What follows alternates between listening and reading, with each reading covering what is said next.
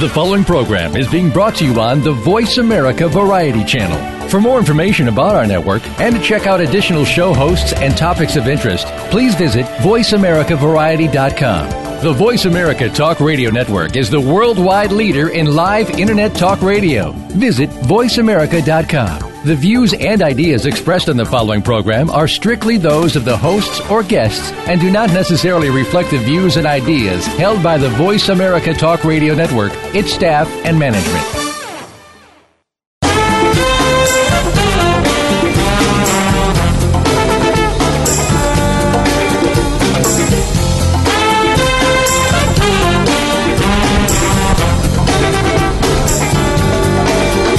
Archaeology is often viewed as a fascinating, eclectic, yet ultimately quaint pursuit.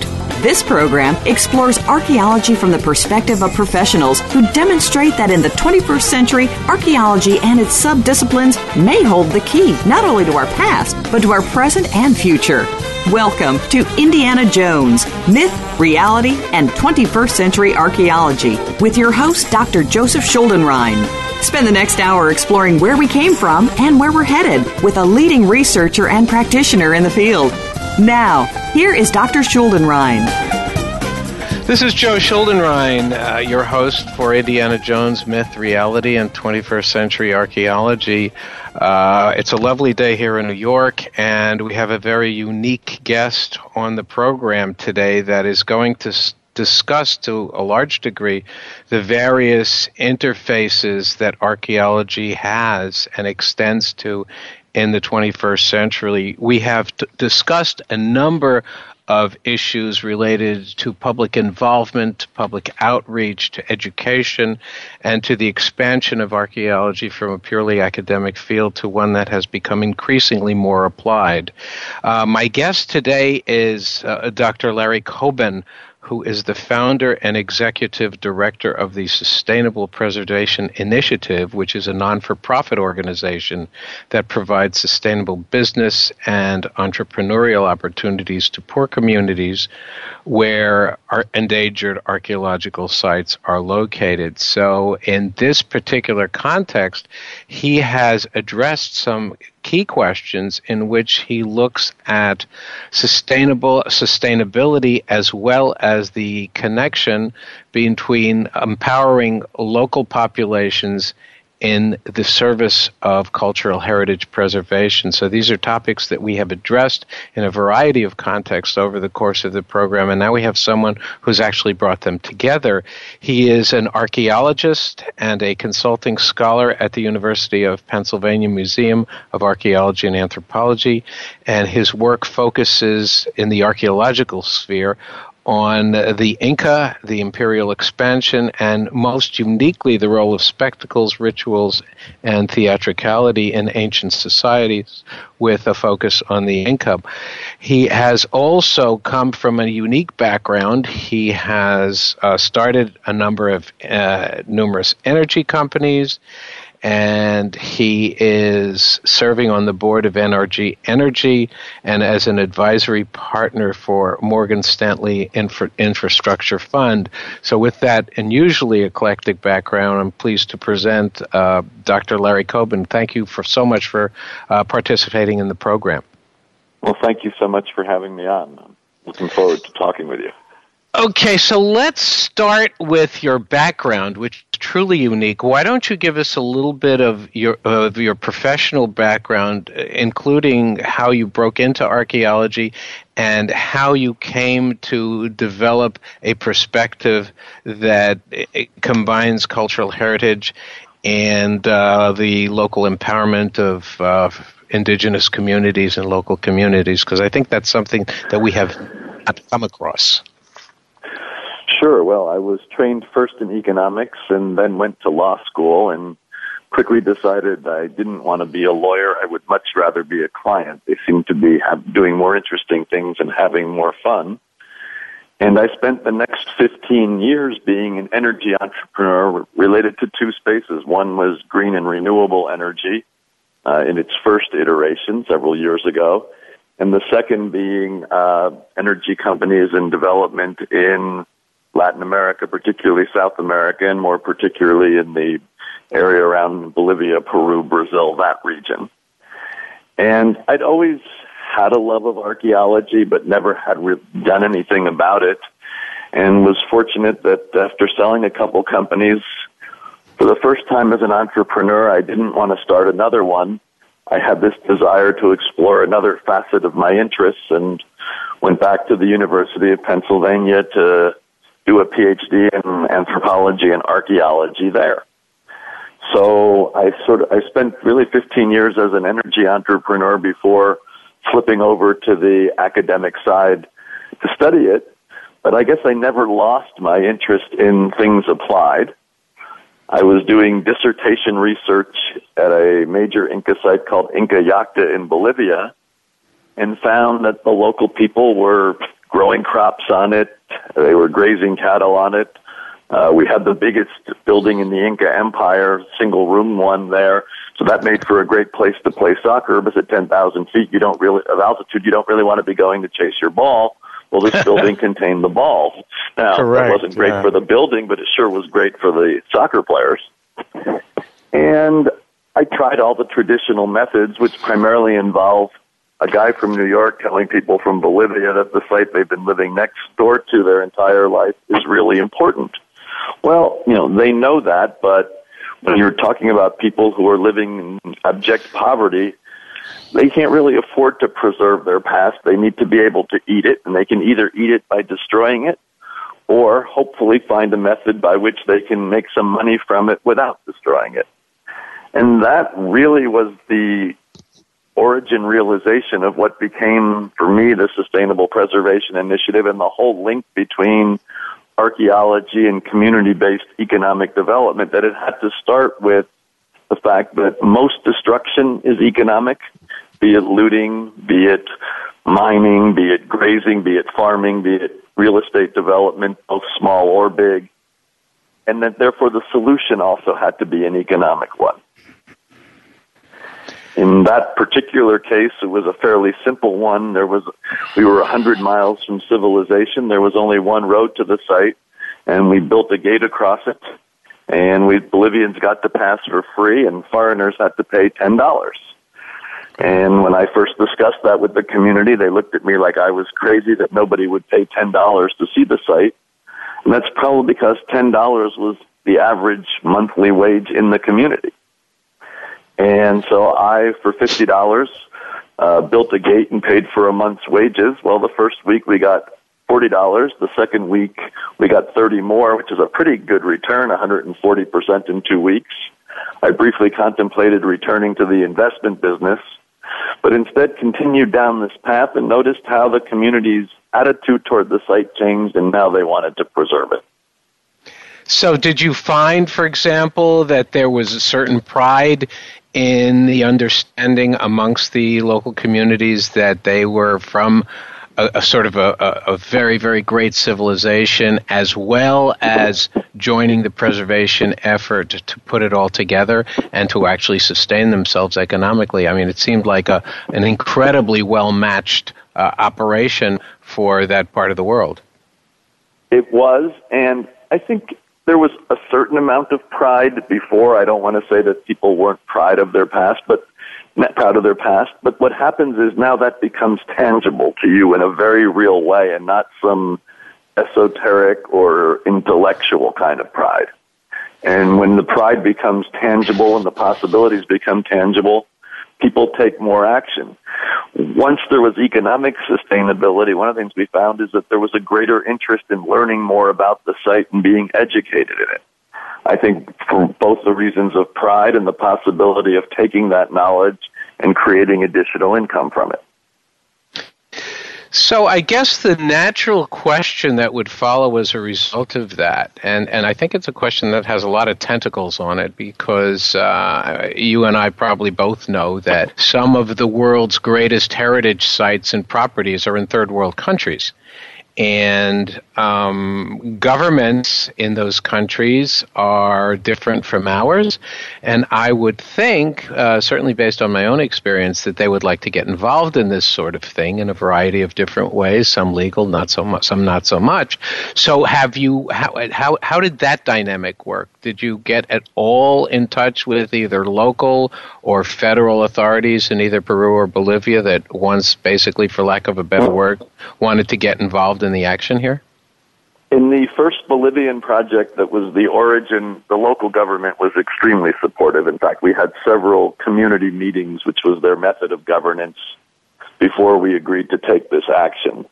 And as we've built the Sustainable Preservation Initiative, I think there's been a lot more interest, so much so that the government of Peru and the organization have, in fact, a partnership to spread the paradigm nationwide along the Inca Road system, which was last year named by UNESCO a World Patrimony Site. So the government of Peru, having seen the benefits at the other sites we were working at, now wants to spread this paradigm nationwide, so we're working side by side with them to do that now.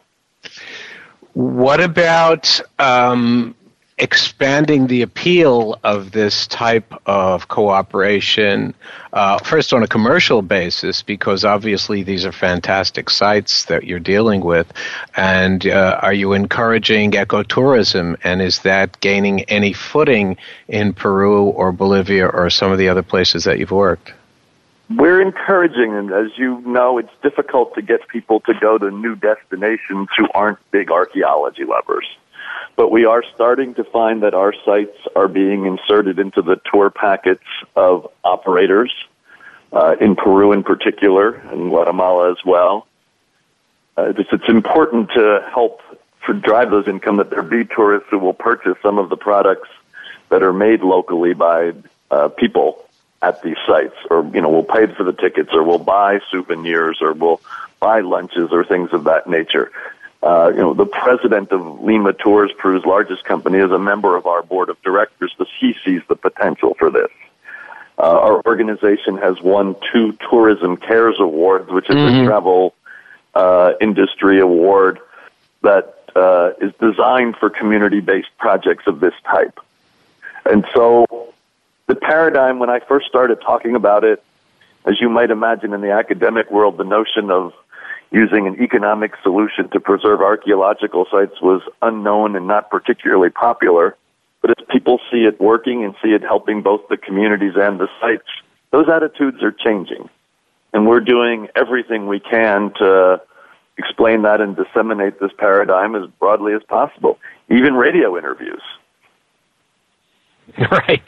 Well, I think that you're absolutely right, and I think that we all know in the archaeological community that the ability that we have to expand outward is very clear. It has to be done as scientific funding dries up and as more and more we have to rely on a more entrepreneurial spirit as well as public outreach, that to sustain ourselves, we have to expand, and we have to produce a product that has more application. Now, I'm sure, but I'd like for you to discuss it at Pennsylvania and at other places. How much of an uphill struggle was it to promote this unique message that you have, where you're basically saying to the departments that they have to expand their vision?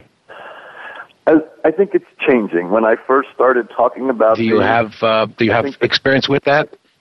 Oh, a lot of experience. I was called a commoditizer of heritage, someone who was looking to disrupt local culture, and a whole slew of things that I probably can't mention on the radio.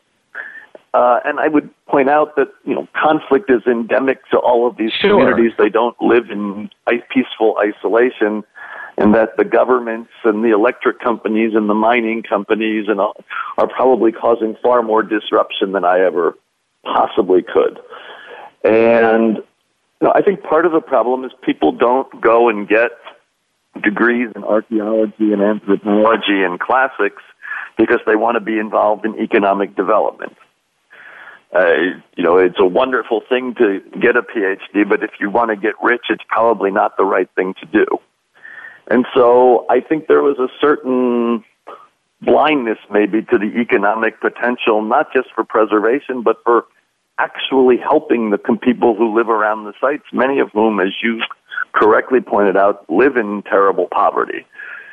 And in academia, there's no benefit in an anthropology or archaeology department for doing a poverty alleviation project.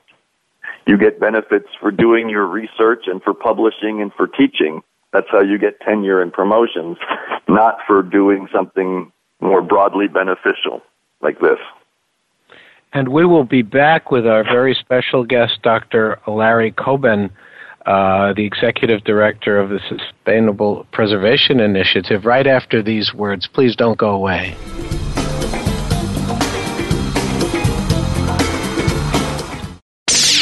The Internet's #1 talk station. #1 talk station. VoiceAmerica.com. The schizophrenia community faces tough challenges every day. The community includes individuals living with schizophrenia, their partners, parents, children, siblings, friends, neighbors, co-workers, and also their providers of healthcare and social services. To hear Dr. Gordon Atherley introduce members of the schizophrenia community who are sharing their experiences, tune in to Schizophrenia Community Radio every week, Tuesdays at 1 p.m. Eastern, 10 a.m. Pacific, on the Voice America Variety Channel. You count. Tune into Inner Revolutionary Radio and join the spontaneous wave of people all over the planet who, like you, are changing our world from the inside out. Follow the movement. Meet guests who are shaking things up. Call in and gain insights and courage to empower your own voice. Large or small, your part counts. So join us. Co-hosted by Beth Green and James Maynard, Inner Revolutionary Radio airs live every Thursday at 3 p.m. Pacific Time, 6 p.m. Eastern, on the Voice America Variety Channel. News, opinion, your voice counts. Call toll-free 1-866-472-5787. 1-866-472-5787. VoiceAmerica.com.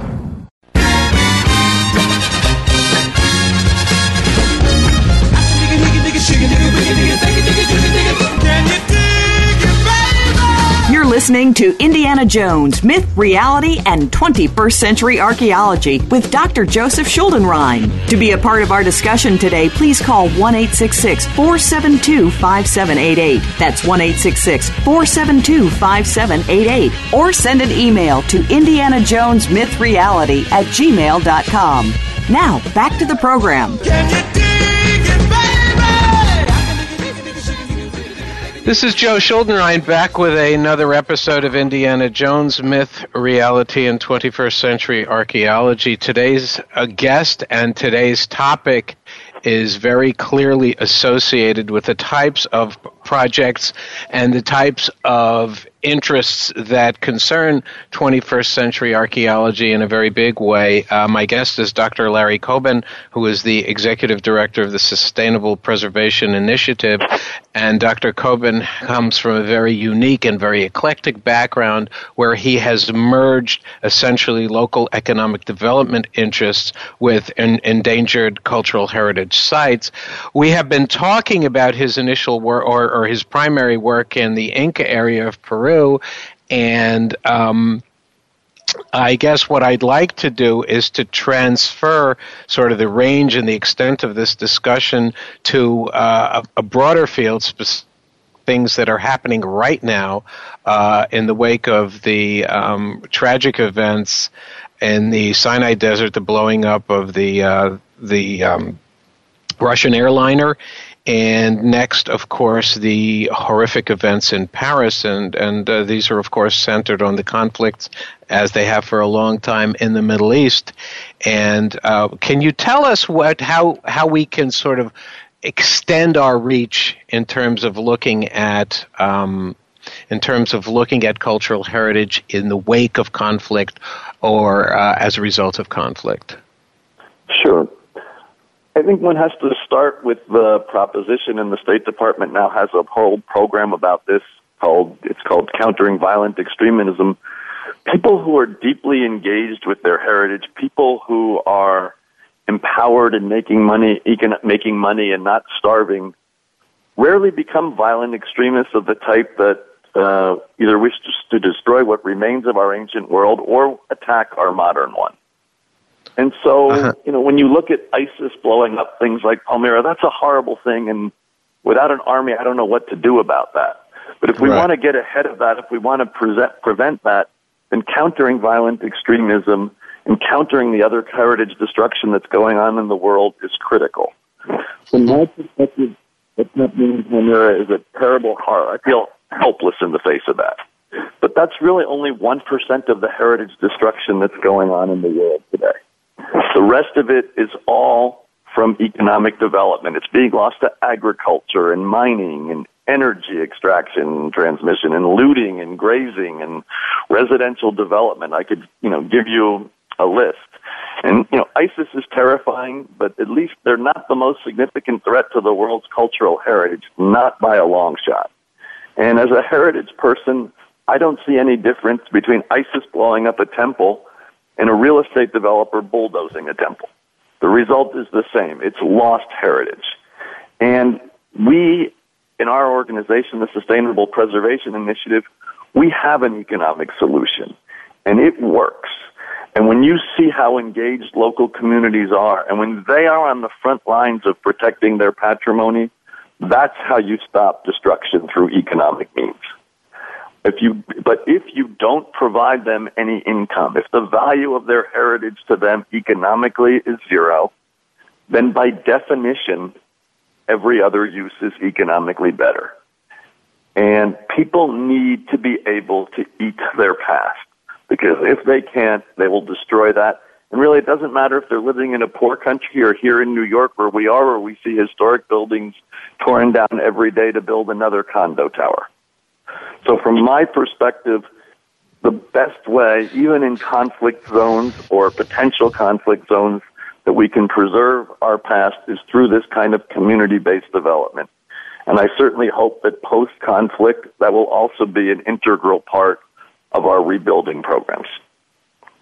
But let me play devil's advocate for a minute here on this matter. I see where you're going with this, and I think it ultimately probably is the right solution. But you have places that are thrown into turmoil and conflict, and the immediate answer for poverty and the immediate answer of, especially in matters related to the geopolitics of these areas, is simply get the antiquities and sell them.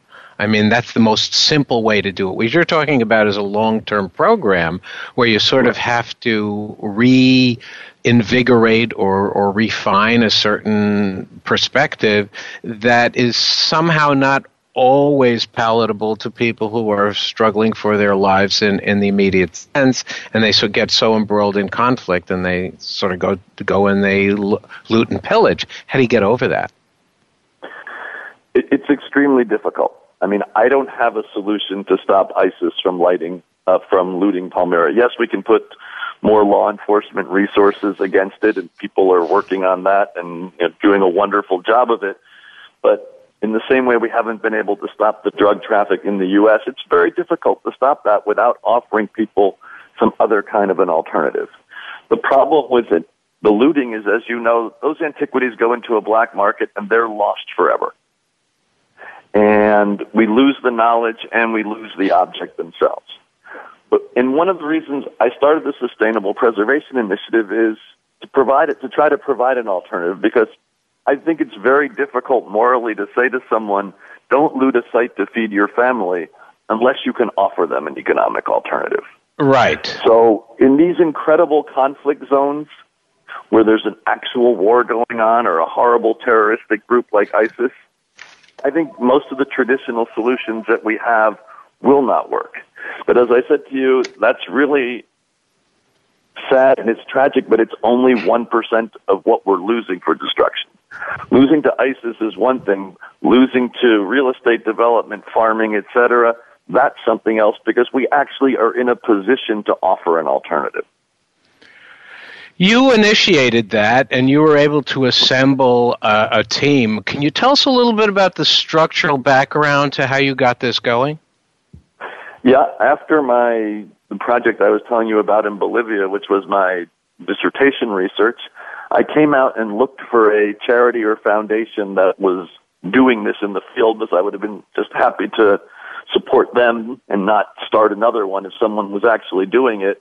But I couldn't find one that was actually doing it on the ground. There were people who talked about economic development, but what they meant by economic development is they were going to hire some people temporarily while they were repairing stones and walls and things. And, our motto is people, not stones, because we're interested in providing long-term sustainable opportunities to people, not creating short-term dependencies on outside money. So after looking around, I decided to form a 501c3 charitable foundation to do this. And the first country that we decided to work in was Peru, because of tremendous demand, both on the preservation and the economic development side. And two, quite frankly, because I had spent so much time working on the Inca that I knew all the players. Mm-hmm. And it's hard enough to initiate a new paradigm without also having to try to understand who the local power players are and what is the local culture. That is something that's extremely important to us because it's not a one-size-fits-all. But the advantage of being in Peru is I knew who the top archaeologists were. I knew how most of the village governments worked. I knew what sites had demand and what sites were potential tourist attractions. So this becomes an intriguing. I'm sorry.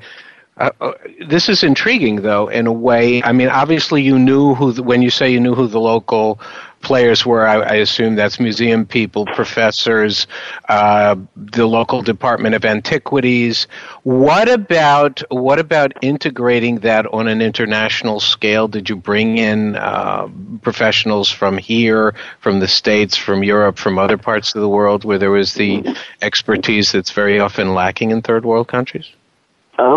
We brought some from the United States, but actually that expertise exists in most of these countries. It's just never been applied to heritage before. Most of these countries have people who are outstanding at community development. They have people who are outstanding at heritage preservation, and they never talk to each other. Right. They do it for the natural environment. They do it for all kinds of education programs. The heritage people and the economic development people never talked. And our goal was to, get them to talk, but also to create systematized programs so that people, even if they weren't working directly with us, could apply it in the field and also could apply it in other countries. Right. But our view is this needs to be as local a project as possible.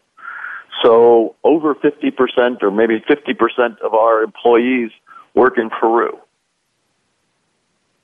Tell us a little about that. Work in Guatemala. We have very few people in the U.S. The U.S. is some advice, fundraising, and compliance.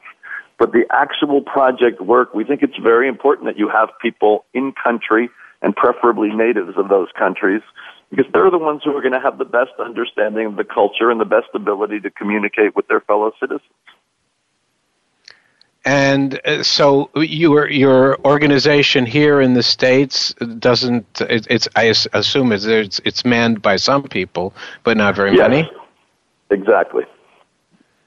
But yes, we have a very small U.S.-based staff. A small U.S.-based staff. Now, have you extended your reach to other parts of the world? We're now working in Guatemala and Jordan, and we expect in time in 2016 to announce our next country or two countries. And you're looking, and how do you identify a country? How do you identify a horizon or a series of sites that you feel would be appropriate for applying your perspective to? Yeah, sadly, there's infinite demand for heritage preservation and for economic development of the type that we're doing. So what we look for is great leadership in country.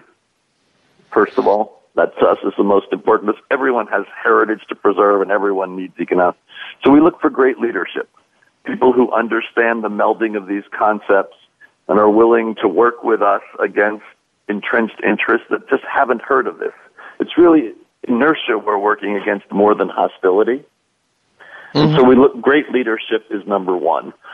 Two, a series of strong archaeologists who we can work with in the first instances. It's the archaeologists who actually know their local communities well, because I don't care what permit you have, you can't work in a small town for 5 years or 10 years without understanding the community exceptionally well. We like to refer to them as embedded archaeologists. So we look for a good crew of those who think that community development and preservation are important parts of their job, because sadly a lot of archaeologists do not. So those they are don't, really that's our correct. First, yeah, it's sad but true. I mean, they all pay lip service to the concept, but they think preservation is a function of the national government, and so is poverty alleviation. Right. And so, those two factors are really the things that drive us into a country. We find that once we begin to do a project or two in a country with a well-known leader, it gets a lot of publicity. People want to know about it. We'll often conduct conferences or two. And then what happens is we started analyzing series of sites alongside the archaeologists to kind of prioritize where the paradigm would work best. And we will be back with our very special guest, Dr. Larry Coben, the Executive Director of the Sustainable Preservation Initiative, right after these words. Please don't go away.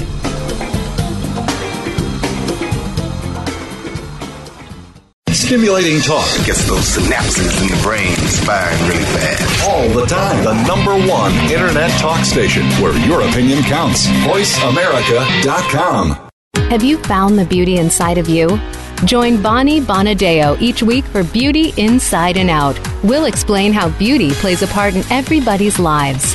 Our guests are makeup artists, hairdressers, and doctors. But we'll also feature holistic and wellness specialists and spiritual advisors.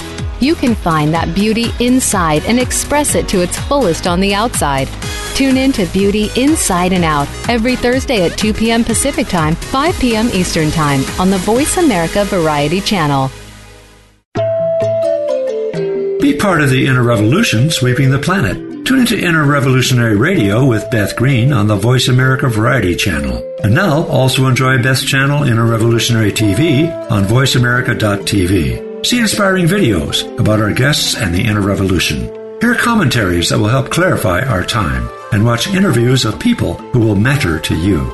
Think outside the box. Watch Inner Revolutionary TV on voiceamerica.tv.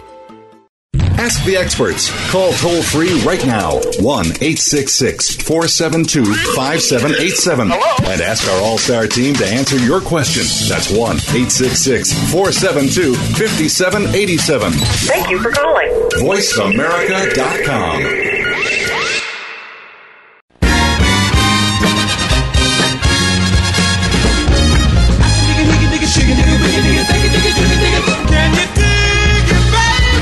You're listening to Indiana Jones, Myth, Reality, and 21st Century Archaeology with Dr. Joseph Schuldenrein. To be a part of our discussion today, please call 1-866-472-5788. That's 1-866-472-5788. Or send an email to indianajonesmythreality@gmail.com. Now, back to the program. Can you dig it, baby? Joe Schuldenrein here, and we're back with our final segment on a very intriguing program with Dr. Larry Coben, who is the executive director of the Sustainable Preservation Initiative.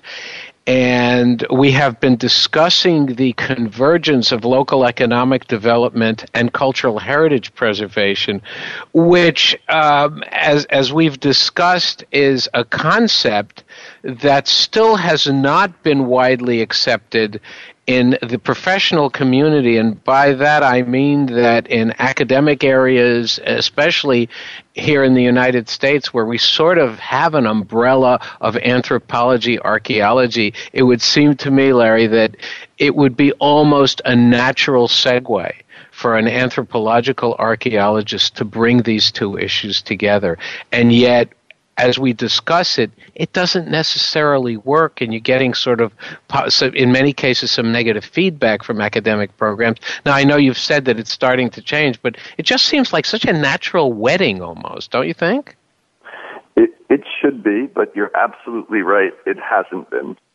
I think a couple things. One is, I think there's still a lot of suspicion of capitalism in anthropology departments, or at least in many anthropology departments. And they think of capitalism as a tool to exploit poor communities rather than to benefit poor communities.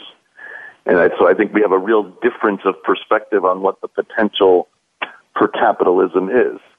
Second, sadly, a lot of anthropologists are not trained at all in business or economics, and so they can't address these issues.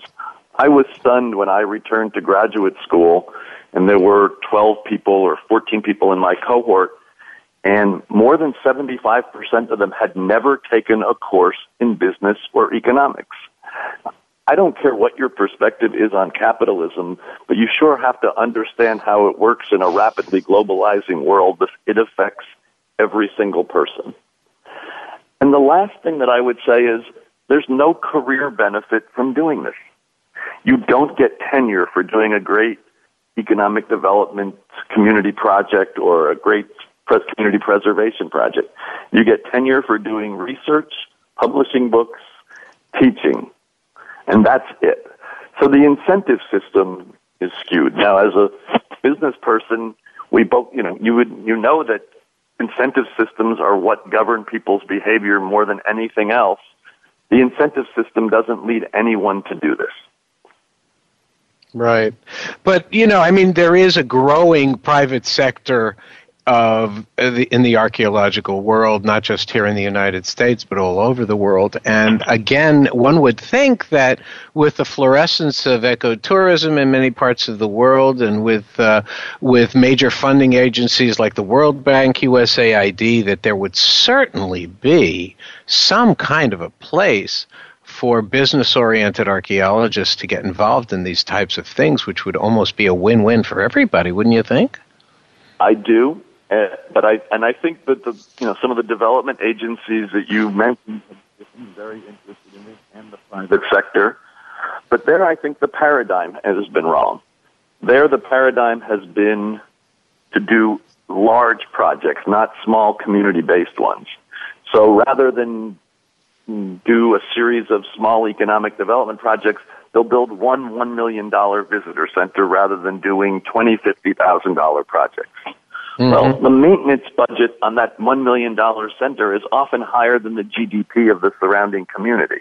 Correct. So you can imagine after a year or two what happens to those buildings. They become empty, broken, and nothing particularly good goes on within them. I like to joke that I could give a tour in Peru of empty and abandoned site museums, because it's easy to build a building. It's hard to create something sustainable.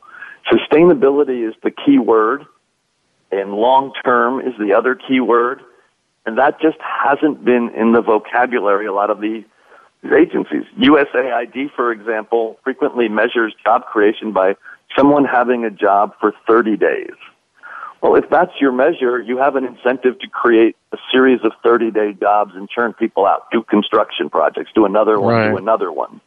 Whereas my measure of a job is someone's had it for a year, 3 years, 5 years. That doesn't depend on me continually funding a construction project. So the opening is there. We're trying to change the paradigm, but as you know, institutional inertia is very powerful. And there are a lot of people who make a lot of money by writing consultant reports suggesting doing the kinds of projects that at the end of the day don't work. And very few people actually measure their results long term. They do their projects, they measure the results for a month or two, and that's the end of their involvement. Right.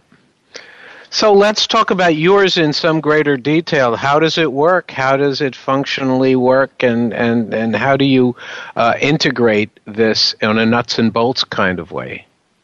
Sure. We find it's very important to provide local communities with two types of training. One is related to products, but not just making pretty products. Production, sourcing, marketing, customer service. And the other, and this is where a lot of the projects don't do well that other people undertake, is basic business skills, accounting, inventory, taxes, alternative means of production, things of that nature, style and design. Those are all things that are absolutely critical to business success. It's not enough just to make nice products or provide nice services. You have to be able to run a business. And that means understanding finance and some of the other attributes that go beyond making the pretty products. So we have a capacity building program that lasts anywhere from 1 to 2 years to train people in these particular types of skills. Now, as part of that, they're making products by months 5 and 6 and selling them because nobody wants to go to school for 2 years on the hopes that they'll make some money 2 years out. In a poor community, people can't afford to do that.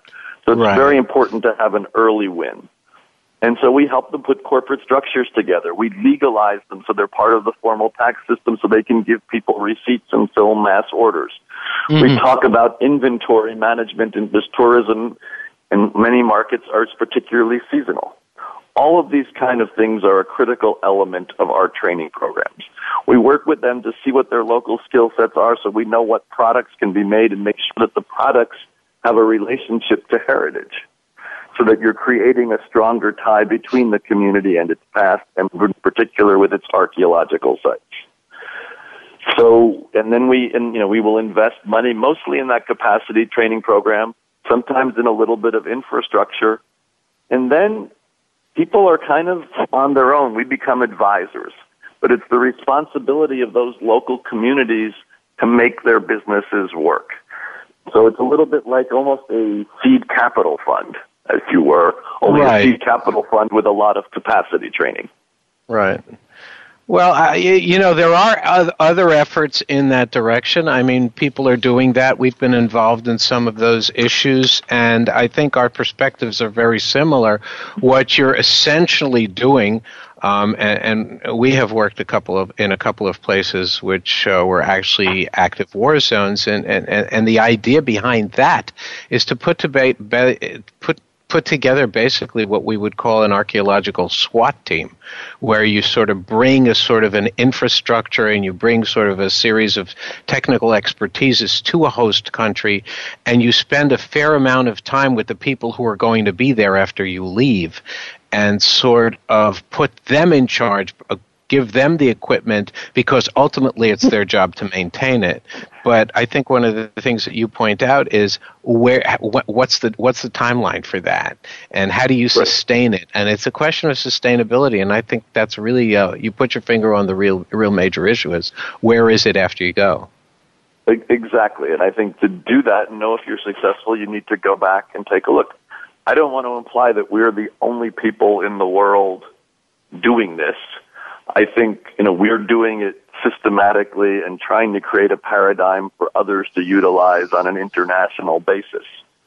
But certainly sustainable projects have been, people try to carry them out all the time. If I have a qualm with them, it's that people often don't want to go back and look a year later, 2 years later, 3 years later, and the funding often isn't there to do that. Right. What about trying to encourage this type of an archaeological bent, if you will, into our higher education system? I know it's ridiculous in terms of the mountains that one would have to climb. It's great. Next year, if it's hopefully going to come together, I'm going to start teaching a sustainability course at UCLA. There's a course being taught right now by one of our board members, a gentleman named Peter Gould, on cultural heritage economics at the University of Pennsylvania. But I think what I'm actually trying to work toward is more of a 1 to 2 week SWAT course that I could take on the road to the top 10 departments. Right. I think it might not be for academic credit, but it's things that everybody should know, and begin to set up a network where people can call in. And right now, people don't even know what questions to ask. Right. We need to at least arm people enough so they can call up our organization or other organizations and say, I think this is a ripe area for this. I see these 6 factors. What's the thing I should do next? Right. So unless people are armed with that and know what to do, the best intentioned people aren't going to have success in this. Starting a business is not easy. Even in the United States, with all the capital markets and everything we have in terms of entrepreneurship, a lot of businesses, startup businesses, as you know, fail. Yeah, they do. And so we need to maximize people's chances. And we will be back with our very special guest, Dr. Larry Coben, the Executive Director of the Sustainable Preservation Initiative, right after these words. Please don't go away.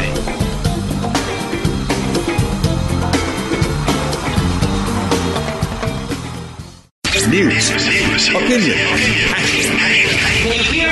Your voice counts. Call toll-free 1-866-472-5787. 1-866-472-5787. VoiceAmerica.com.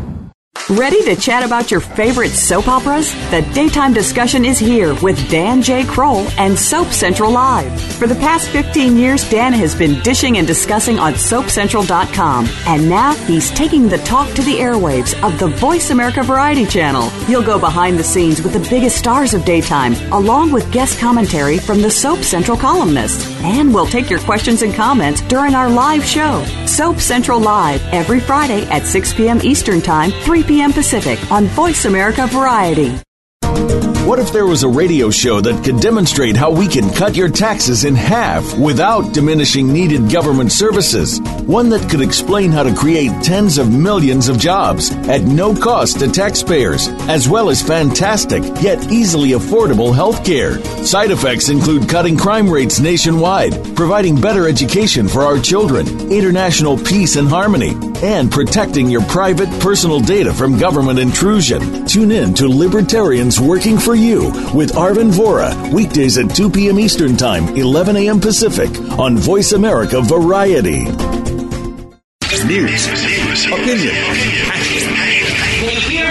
Your voice counts. Call toll-free 1-866-472-5787. 1-866-472-5787. VoiceAmerica.com.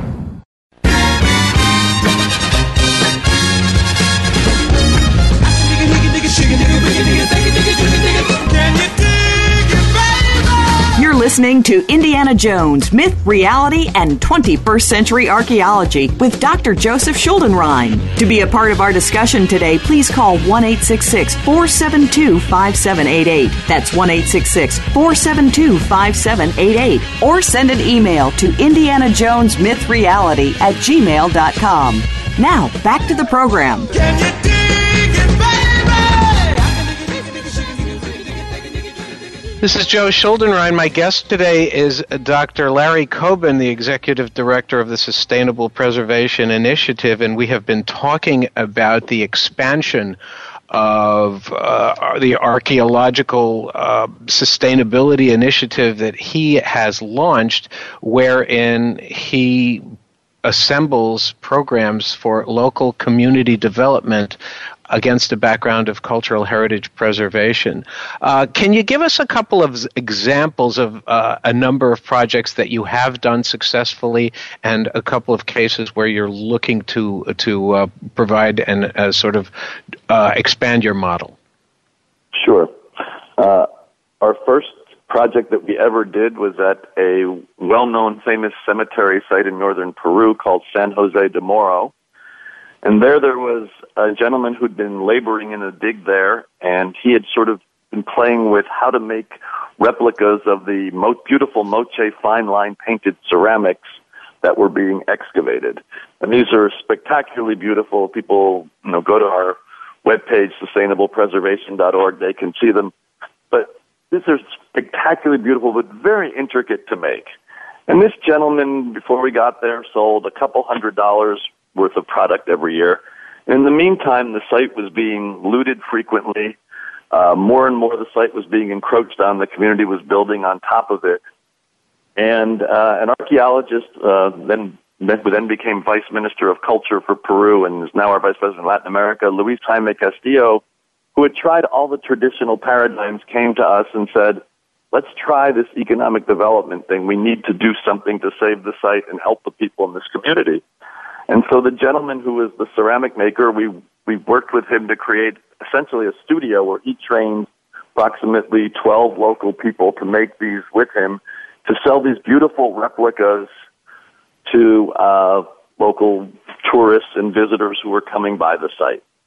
And so we went through the training program I mentioned before, and he had sold $200 before we got there. The first year, he in the studio sold over $5,000 worth. The second year, over $11,000, and the third year, over $13,000 worth. And now these have an incredible viable business there, selling these ceramic replicas. In addition, because there were tourists coming, several local women, we trained them to make meals in their houses so people who wanted an authentic dining experience could have that. And they generated several $1,000s of additional revenue. Then other people who made textiles just showed up and said, hey, can we set up right next door here and start selling their textiles? So what you're creating also is a catalyst for other economic development. It's an economic engine. There's a multiplier effect of this type of project. So that's one project. The other project I would briefly mention is at the famous Inca and pre-Inca site next to Lima called Pachacamac. We have a wonderful group of 24 women there who have taken this training program and have been selling all kinds of products to tourists. They just started selling 6 months ago. They've already sold $8,000 worth of products. And one of the amazing things about these women is they took our training program.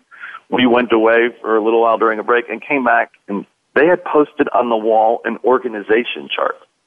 And they could, based on what they had learned, and they could explain what each of the people that was in that organization chart did, what their responsibilities were, how to interact, essentially how they were going to manage their business.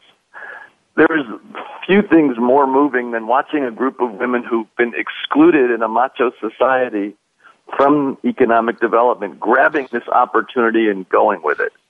And I talk with them frequently, and each in their own way says, no one has ever given me a chance to excel. No one has ever given me a chance to learn and succeed.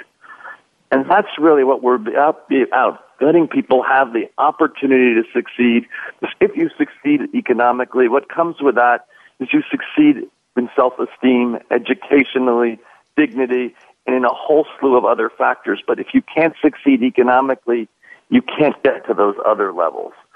So those are just two examples of projects where I think we've made an enormous difference, not just to the people working at the projects and not just to the preservation, but to the communities as a whole that are around these sites. You raised the question about the role of women, which obviously in craft-related operations, and as you had indicated also the culinary aspect of some of this, that involves women on a scale that you said really is unprecedented. How is that being incorporated into the society, and what is the perspective on that locally? I mean, we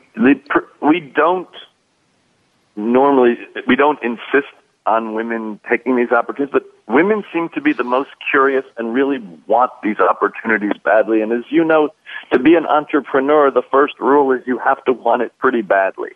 Yes. And so really as much by default as anything else, we do insist that women become aware of these, and when they do, they grab them. So I would say that 85% of the artisans that we're working with at present are women.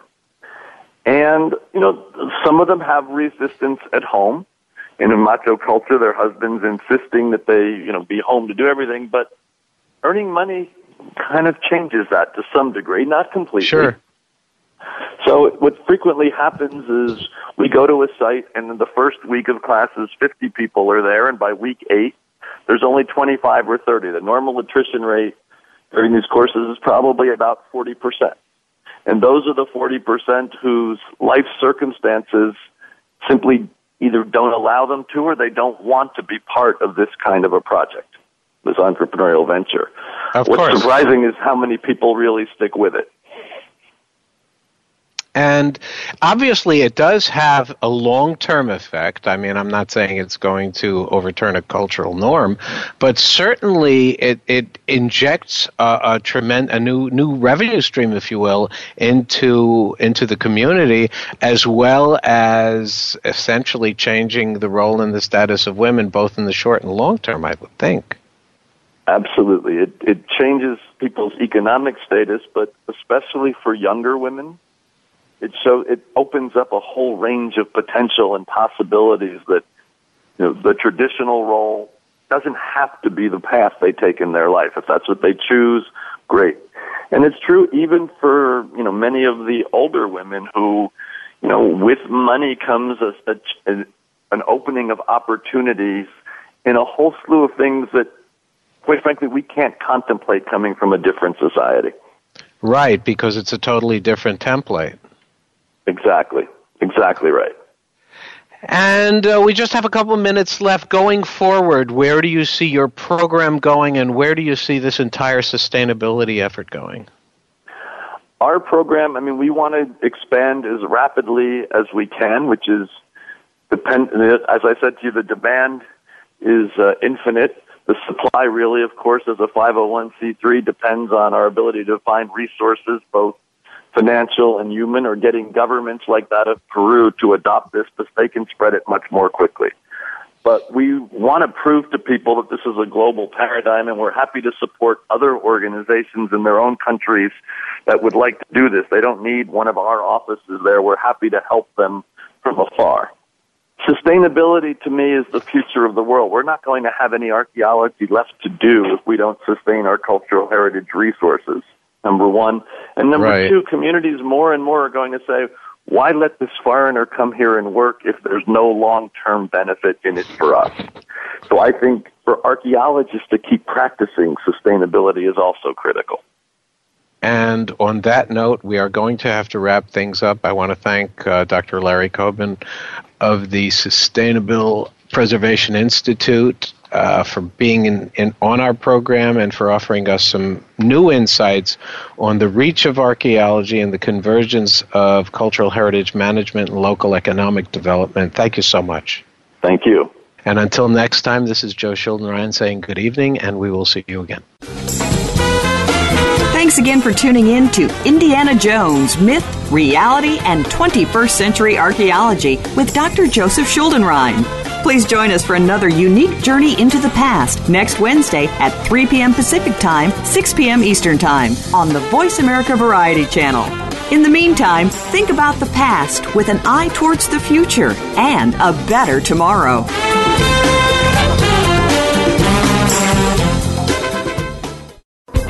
Thanks again for listening to the preceding program, brought to you on the Voice America Variety Channel. For more information about our network and to check out additional show hosts and topics of interest, please visit voiceamericavariety.com. The Voice America Talk Radio Network is the worldwide leader in live Internet talk radio. Visit voiceamerica.com. The views and ideas expressed on the preceding program are strictly those of the hosts or guests and do not necessarily reflect the views and ideas held by Voice America Talk Radio Network, its staff, and management.